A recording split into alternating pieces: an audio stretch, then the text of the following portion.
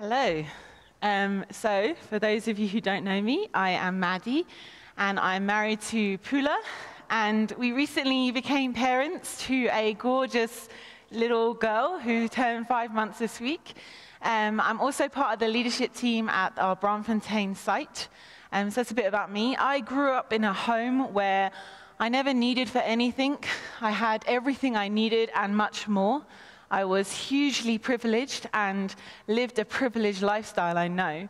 And when we got married, I moved from England to South Africa, and I was jobless, and we were living off one very small wage. And like many others, I was faced with the reality of living on an extremely tight budget. And I'm someone who's overly cautious, and so I like to know what's happening for the next 6 months, and I particularly like to know that my financial security is secure for the next 6 months. And I grew up in a home where I never needed to worry about provision, and that was a massive privilege, but for me, it was a stumbling block. Well, why? Well, we'll get into that a bit later, but there was this one time in our first year of marriage when our car broke down, and the mechanic gave us the cost of what it would cost to fix it. And it was about the same amount. It was literally very close to our whole monthly salary. And at the time, we had no margins. And so for us, that was an impossible thing, an impossible task. And I remember days and days and days of stressing and worrying about how were we going to achieve this? How were we going to achieve the impossible that was standing in front of us? And then one day I went into the kitchen, and as I was in the kitchen, I looked at the front door, and under the front door, slid underneath, stuffed underneath, was an envelope. And when I opened it, there was nothing else inside other than the cash we needed, the exact amount to fix our car. And in that moment, I knew, and I was reminded once again that my God sees me, that He knows my needs, and that He is the one I should depend on for this life and for eternity. And today we're going to look at a woman whose story also teaches us that. The story of the widow of Zarephath. So if you could turn with me to 1 Kings 17. We're going to read that shortly, but I just want to give you a little bit of background before we get into the text. So this story comes of a time in King Ahab's reign, and he's known as one of the most wickedest kings of Israel to this point. He's almost wiped out the worship of one true God in Israel, and him and his wife Jezebel have instituted the worship of Baal nationwide. Now, Baal is a Canaanite god who often takes form of a ram or a bull, and he has associations with fertility.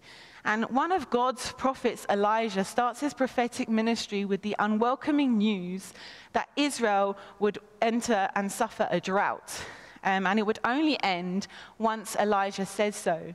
And so God brought punishment of famine upon the land because of their worship to Baal. And as Israel went into extreme drought, God hid Elijah away from the king and Jezebel, who wanted him dead. So first he took him to a stream where ravens brought him food, but when the stream dried out, he called him to go to the Gentile village of Zarephath, and that is where we pick up the story today in verse 8. So if you could read with me, that would be great. So, then the word of the Lord came to him, "Arise, go to Zarephath, which I hope belongs to Sidon, and dwell there. Behold, I have commanded a widow there to feed you." So he arose and went to Zarephath. And when he came to the gate of the city, behold, a widow was there gathering sticks.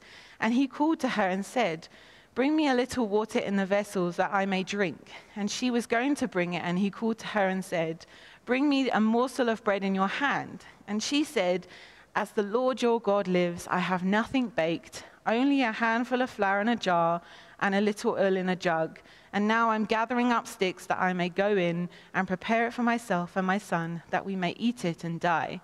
And Elijah said to her, "Do not fear, go and do as you have said. But first make me a little cake of it and bring it to me, and afterwards make something for yourself and your son.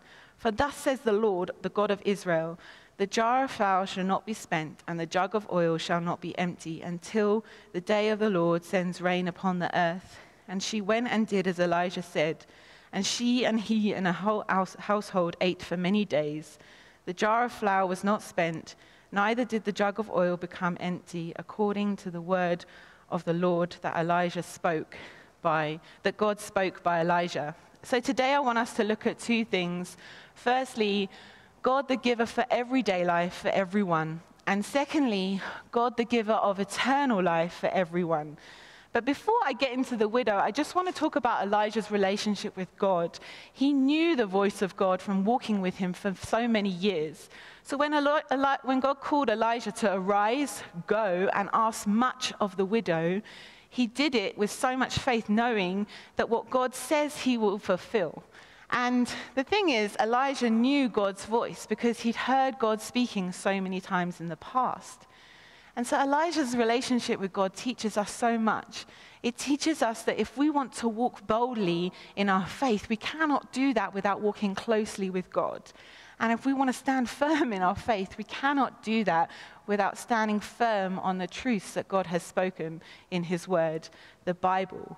So now let's get into the main event, the widow. So Jewish widows were known as the most vulnerable people in society. And so there were particular laws to protect the vulnerable, but even more particular laws to protect the widow. But this widow wasn't Jewish. She was a Gentile woman living outside of Israel. Now, Gentile is often explained in the Bible as someone who's non-Jewish. And because she lived outside of Israel, she wasn't protected by Jewish laws. And so therefore was amongst the most poor and needy. So I just want you to imagine her situation for a moment. She says, "And now I'm going to gather a couple of sticks that I may go in and prepare it for myself and my son, that we may eat it and die." You see, not only has this woman had to deal with the pain, the grief, and the loss of losing her husband, but now she is faced with seemingly a hopeless situation. You see, her and her son were going to have their last, what seems like, very small meal, and then face starvation head on. The fear that she must have felt. What would starvation feel like? And the pain as a mother. How am I going to guide my son through this? How am I going to comfort him through the pain of starvation? How am I going to watch my son die? Or even worse, how am I going to leave my son a starving orphan? She may have felt extremely alone and unseen in her situation and in her desperation. And what these chapters tell us is that God cares for the unseen and he cares for the needy. In Psalm 68:5 it says, "Father of the fatherless and protector of the widow is God in his holy habitation." You see, throughout the Bible, we see God doing miracles with men and women who would otherwise be disqualified and discarded. Even in the lineage of Jesus, we see men and women being used who otherwise would have been unseen. Leah, the unloved wife of Jacob, now Jacob was an Israelite patriarch, became the mother of the tribe of Judah. And many of you may know that Jesus is of the tribe of Judah. Ruth, the widow, who wasn't even an Israelite, she was a Moab woman. She was part of the Moab people. She became and married into the tribe of Judah. And when Samuel, a prophet, went to Jesse's house to go find the future king, Jesse presented him with all of his sons but one, David. That son, the youngest son, wasn't even considered. That same son, David, became the king of Israel. You see, there are examples over and over again in the Bible where we see God using unseen people to do the most incredible things. And God saw this woman, he saw this widow, and he had a rescue plan for her. God used Elijah to show the woman that he sees her, that he knows her pain, and that he has a redemptive plan for her. What is amazing is this woman stepped out of her own troubles, her own pain, to help a man she didn't even know. She had much faith to be able to step out and give the last that she had in hope that God would provide. And she didn't take first, but she gave first. How incredible is that? And interestingly, God only provided what she needed at the time. You see, God could have given her an abundance of food. Every morning she could have woken up to a buffet of different selections of food, but he only gave her what she needed. She must live by continued faith that the jug and the jar would not run dry. Her faith would continue to be strengthened each time she trusted for the next meal refill. And every time she saw her needs met, her faith would grow. You see, this happens so often in our lives where God calls us to a place of faith by giving us just what we need and no more. You see, every time we're standing with the impossible in front of us, God is calling us to a place of saying, all things are possible in him. And like I mentioned earlier about never needing to worry about provision and how that caused a stumbling block in my life, well, why? Because when you don't need to worry about your needs being met, it can put you in a place of being very self-sufficient. In this season of newlyweds, I learned that it is far better to be dependent on God than be in a place of self-sufficiency. I learned to trust and seek God for every need. And this is definitely not something I'm an expert at. I often fall into a place of self-sufficiency, and I'm an anxious person. So I will, if I'm in a place of the unknown or feeling out of control, or our financial security looks a bit iffy, I get very stressed and very anxious. But in that moment, I have to remind myself to go to God, our Father, our ultimate provider. Charles Spurgeon once said, "It is a good thing to be without a trouble, but it is a better thing to have a trouble and know how to get grace." Why does he say it is a better thing to have a trouble and know how to get grace? Well, like I said, in the kingdom of God, it is far better to be dependent on him. Because you know what? Self-sufficiency can cause so many things such as pride and selfishness, but dependency on God gives us maturity, humility, and a deep intimacy with God. God is calling us to live lives fully dependent on him and calling us to trust him for all our needs. Now, please don't hear what I'm not saying. I'm not saying that because we should live in a place of being not self-sufficient, that we become careless with our finance and things, because it's better to not have money and stuff and then let God do the rest. And I'm also not saying that it's good to have nothing. If you are in a place of real financial struggle, can I ask you to go to God? But can I also plead with you to come to this community? Ask for help. We are here to help each other.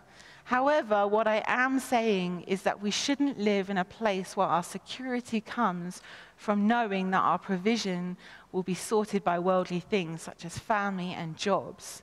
No, these things will definitely come and go, but we need to have our security and dependency on the only one who is unchanging and unending, and that is God. So maybe you're sat here today and you're like me, you've never known what it means to go without, and that has caused a self-sufficiency in you. Do you depend on God for your needs? Is he your security, knowing that he is the ultimate provider? Or does your job, your partner, or your family give you more of a sense of security? Or maybe you have gone without and you know what that's like, and now you're living in a place of fear where you never want to go without again, and so you've become so self-sufficient in the way you live to make sure that never happens again. This has put you in a place of never asking God for any of your needs. You see, today I want to call us to come back to the cross. Ask God to forgive us where we have become far too dependent on ourselves and far less dependent on him, our ultimate provider. Lisa Appello says, when she trusted God with everything she had, God provided her with everything she needed. How amazing is that? Is that it's far better to be in a place of trusting God with everything we have, because then we'll find ourselves in a place with everything we needed. Now, that might not be everything we want, a nice Range Rover would be nice, but that's not going to happen. But God knows our needs far more than we could ever know. what we need. And so we need to trust in him for our needs. Let's understand, though, that God wanted more than to simply meet this woman's needs. He wanted this unbeliever in a Gentile country to know that he is the one true God. He was more concerned about feeding her soul than feeding her stomach. You see, God had a rescue plan for the widow. She was never an afterthought. What we see God showing us here is that a time will come when salvation and relationship with God will not just be for the Israel nation, but for all nations and all people groups. So Jesus is God's rescue plan for all of us. We were never an afterthought. We have never been unseen. This is part of God's redemptive story. He saw us and he loved us enough that he sent his one and only Son to come into this earth and live a sinless life, die an horrific death, and rise again so that we can have eternal life for all who believe in him. Jesus is all we need. Jesus is our hope, and Jesus is the one we can and should depend on. And Jesus didn't just come for a select few, but came for all people, which brings me to my second point. God, the giver of eternal life for everyone. If we can read from verses 17.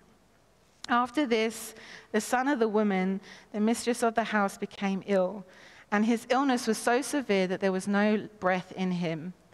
And she said to Elijah, "What have you against me, O man of God, that you have come to me to bring my sin to remembrance and cause death on my son?" And he said to her, "Give me your son." And he took her from her arms and carried him up into the upper chamber where he lodged. And he laid him on his own bed, and he cried to the Lord, "O Lord my God, have you brought calamity even upon the widow with whom I sojourn by killing her son?" Then he stretched himself upon the child 3 times and cried to the Lord, "O Lord my God, let this child's life come into him again." And the Lord listened to the voice of Elijah, and the life of the child came into him again, and he revived. And Elijah took the child and brought him down from the upper chamber into the house and delivered him to his mother. And Elijah said, "See, your son lives." And the woman said to Elijah, "Now I know that you are a man of God, and that the word of the Lord in your mouth is true." You see, in these times when a woman, a widow, loses her husband, it is a good thing for her to have a son, because what it means is that son will grow up, work, and then provide for her. So not only did she lose her beloved son, but she's also losing her hope for the future. And what we see in this story is a story of hope. It's a physical prophecy of Jesus, the one who would die and not stay dead, but rise again. The widow's only son teaches us that God's only son, his life, death, and resurrection isn't just for the Israelites, but it's for all people who believe in him. God is showing us here that he is the giver of eternal life for all people, and that Christ and Christ alone is our hope for our future. In 1 Corinthians 15:20-23, it says this, "But in fact, Christ has been raised from the dead, the first fruits of those who have fallen asleep. For as by man came death, but a man has also come resurrection of the dead. For as in Adam all die, so in Christ shall all be made alive. But each in his own order, Christ the first fruits, then at his coming those who belong to Christ." What Paul is stating here is that Jesus is the first fruits of resurrection, which means he is the first to receive eternal body. Before this, people would have be brought back to life like the widow's son, but they will still later die. But we must understand that only Jesus has been resurrected, never to die again. Jesus lives. Paul is saying that this resurrection of Christ will also happen for all those who believe in him. His church will have eternal life with him. What an incredible gift we have been given. God, the giver of life, has given life to all who give their lives to him.